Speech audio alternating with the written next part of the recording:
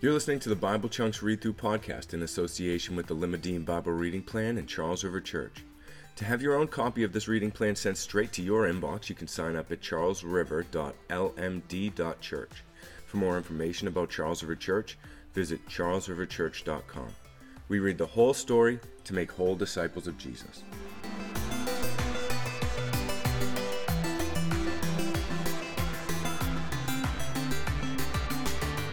Hey, welcome to Bible Chunks, where we read through the Bible in the chunks or sections based on themes that it was designed to be read in, so we can get a better handle on the story of God. My name's Kevin. That's enough about me. Let's dive into the Word. Today we'll be reading Daniel 10:1 through 12:13, 79 verses today, finishing out the book of Daniel. In the 3rd year of Cyrus, king of Persia, a word was revealed to Daniel, who was named Belteshazzar. And the word was true, and it was a great conflict. And he understood the word and had understanding of the vision. In those days, I, Daniel, was mourning for 3 weeks. I ate no delicacies, no meat or wine entered my mouth, nor did I anoint myself at all, for the full 3 weeks. On the 24th day of the 1st month, I was standing on the bank of the great river, that is the Tigris. I lifted up my eyes and looked, and behold, a man clothed in linen, with a belt of fine gold from Uphaz around his waist. His body was like beryl, his face like the appearance of lightning, his eyes like flaming torches, his arms and legs like the gleam of burnished bronze, and the sound of his words like the sound of a multitude. And I, Daniel, alone saw the vision, for the men who were with me did not see the vision, but a great trembling fell upon them, and they fled to hid themselves. So I was left alone and saw this great vision, and no strength was left in me. My radiant appearance was fearfully changed, and I retained no strength. Then I heard the sound of his words, and as I heard the sound of his words, I fell on my face in deep sleep, with my face to the ground. And behold, a hand touched me and set me trembling on my hands and knees. And he said to me, O Daniel, man greatly loved, understand the words that I speak to you, and stand upright, for now I have been sent to you. And when he had spoken this word to me, I stood up trembling. Then he said to me, Fear not, Daniel. For from the first day that you set your heart to understand and humbled yourself before your God, your words have been heard, and I have come because of your words. The prince of the kingdom of Persia withstood me 21 days, but Michael, one of the chief princes, came to help me, for I was left there with the kings of Persia, and came to make you understand what is to happen to your people in the latter days, for the vision is for days yet to come.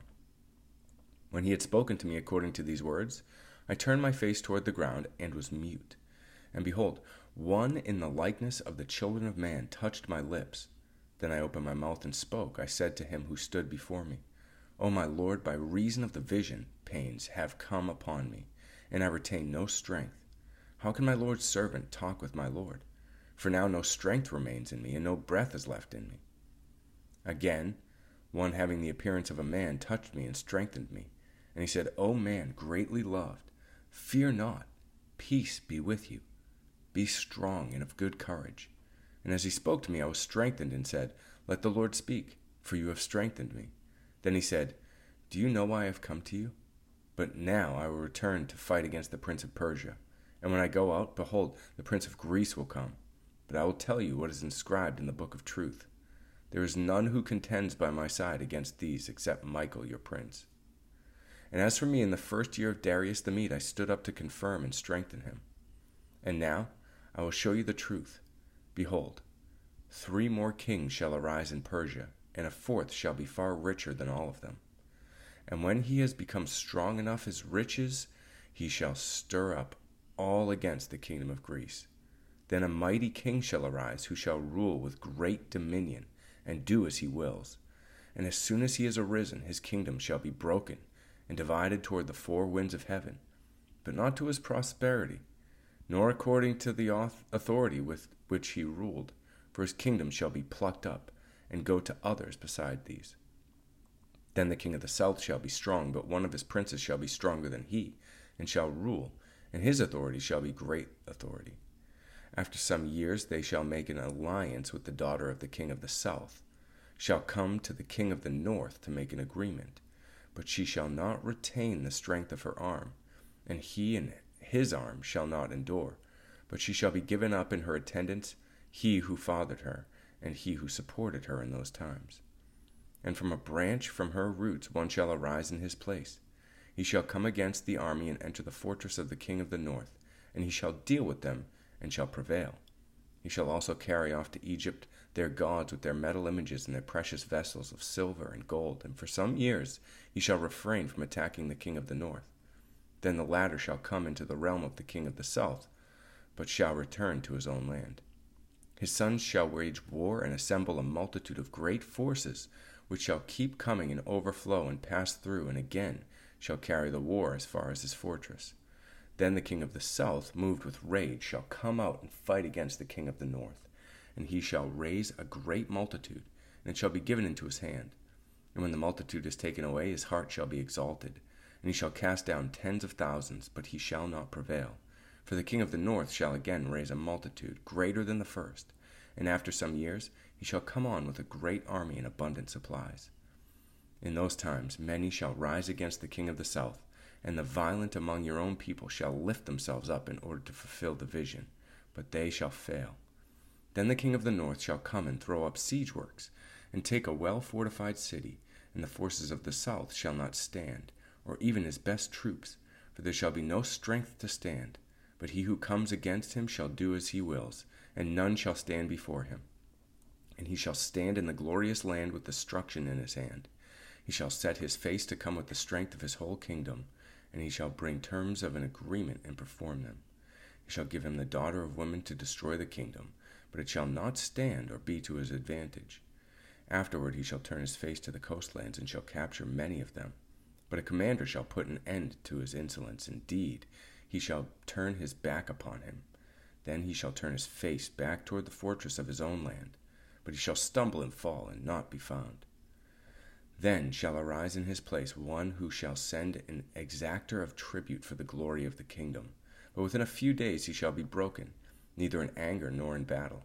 In his place shall arise a contemptible person, to whom royal majesty has not been given. He shall come in without warning and obtain the kingdom by flatteries. Armies shall be utterly swept away before him and broken, even the prince of the covenant. And from the time that an alliance is made with him, he shall act deceitfully, and he shall become strong with a small people. Without warning he shall come into the richest parts of the province, and he shall do what neither his fathers nor his fathers' fathers have done, scattering among them plunder, spoil, and goods. He shall devise plans against strongholds, but only for a time, and he shall stir up his power and his heart against the king of the south with a great army. And the king of the south shall wage war with an exceedingly great and mighty army, but he shall not stand, for plots shall be devised against him. Even those who eat his food shall break him. His army shall be swept away, and many shall fall down slain. And as for the two kings, their hearts shall be bent on doing evil. They shall speak lies at the same table, but to no avail, for the end is yet to be at the time appointed. And he shall return to his own land with great wealth, and his heart shall be set against his holy covenant. And he shall work his will, and return to his own land. At the time appointed he shall return and come into the south, but it shall not be this time as it was before. For ships of Kittim shall come against him, and he shall be afraid and withdraw, and shall turn back, and be enraged, and take action against the holy covenant. He shall turn back and pay attention to those who forsake the holy covenant. Forces from it shall appear and profane the temple and fortress, and shall take away the regular burnt offering. And they shall set up the abomination that makes desolate. He shall seduce with flattery those who violate the covenant, but the people who know their God shall stand firm and take action. And the wise among the people shall make many understand, though for some days they shall stumble by sword and flame, by captivity and plunder. When they stumble, they shall receive a little help, and shall join themselves to them with flattery. And some of the wise shall stumble, so that they may be refined, purified, made white until the time of the end, for it still awaits the appointed time. And the king shall do as he wills. He shall exalt himself, and magnify himself above every god, and shall speak astonishing things against the God of gods. He shall prosper till the indignation is accomplished, for what it is decreed shall be done. He shall pay no attention to the gods of his fathers, or to the one beloved by a woman. He shall not pay attention to any other god, for he shall magnify himself above all. He shall honor the God of fortresses instead of these, a God whom his father did not know, and he shall honor with gold and silver, with precious stones and costly gifts. He shall deal with the strongest fortress with the help of a foreign god. Those who acknowledge him he shall load with honor. He shall make them rulers over many, and shall divide the land for a price. At the time of the end the king of the south shall attack him, but the king of the north shall rush upon him like a whirlwind, with chariots and horsemen, with many ships. He shall come into countries, and shall overflow and pass through. He shall come into the glorious land, and tens of thousands shall fall. But these shall be delivered out of his hand, Edom and Moab and the main parts of the Ammonites. He shall stretch out his hand against the countries, and the land of Egypt shall not escape. He shall become a ruler of the treasuries of gold and silver, and all the precious things of Egypt. And the Libyans and the Cushites shall follow his train. But news from the east and the north shall alarm him. He shall go out with great fury to destroy and devote many to destruction. He shall pitch his palatial tents between the sea and the glorious holy mountain. Yet he shall come to his end with none to help him. At that time shall arise Michael, the great prince who has charge over your people. And there shall be a time of trouble, such as never been since there was a nation till that time. But at that time your people shall be delivered, everyone whose name shall be found written in the book. And many of those who sleep in the dust of the earth shall awake, some to everlasting life, some to shame and everlasting contempt. And those who are wise shall shine like the brightness of the sky above, and those who turn many to righteousness like the stars forever and ever. But you, Daniel, shut up the words and seal the book until the time of the end. Many shall run to and fro, and knowledge shall increase. Then I, Daniel, looked, and behold, two others, one on this bank of the stream and one on that bank of the stream. Someone said to the man clothed in linen, who was above the waters of the stream, How long shall it be to the end of these wonders? And I heard the man clothed in linen, who was above the waters of the stream. He raised his right hand and his left hand toward heaven, and swore by him who lives forever, that it would be for a time, times, and half a time, and that when the shattering of the power of the holy people comes to an end, all these things would be finished. I heard but did not understand. Then I said, O my Lord, what shall be the outcome of these things? He said, Go your way, Daniel, for the words are shut up and sealed until the time of the end. Many shall purify themselves and make themselves white and be refined, but the wicked shall act wickedly, and none of the wicked shall understand, but those who are wise shall understand. And from that time that the regular burnt offering is taken away, and the abomination that makes desolate is set up, there shall be 1,290 days. Blessed is he who waits and arrives at the 1,335 days. But go your way till the end, and you shall rest and shall stand in your allotted place at the end of days.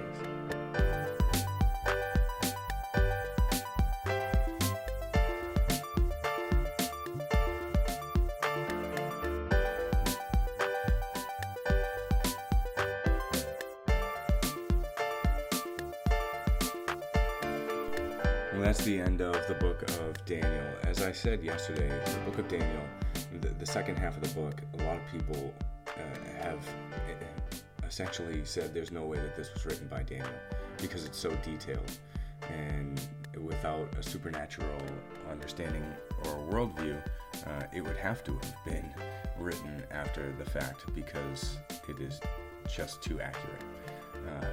But essentially what we have is Daniel says that it happened when Darius the Mede was there. And he says that it was the third year of Cyrus the king of Persia when the word was revealed to Daniel. That's what the book says. That's what the word says. That's what it is. But it is extraordinarily detailed. It has essentially 400 years of Middle Eastern political conflict boiled down into just a handful of chapters.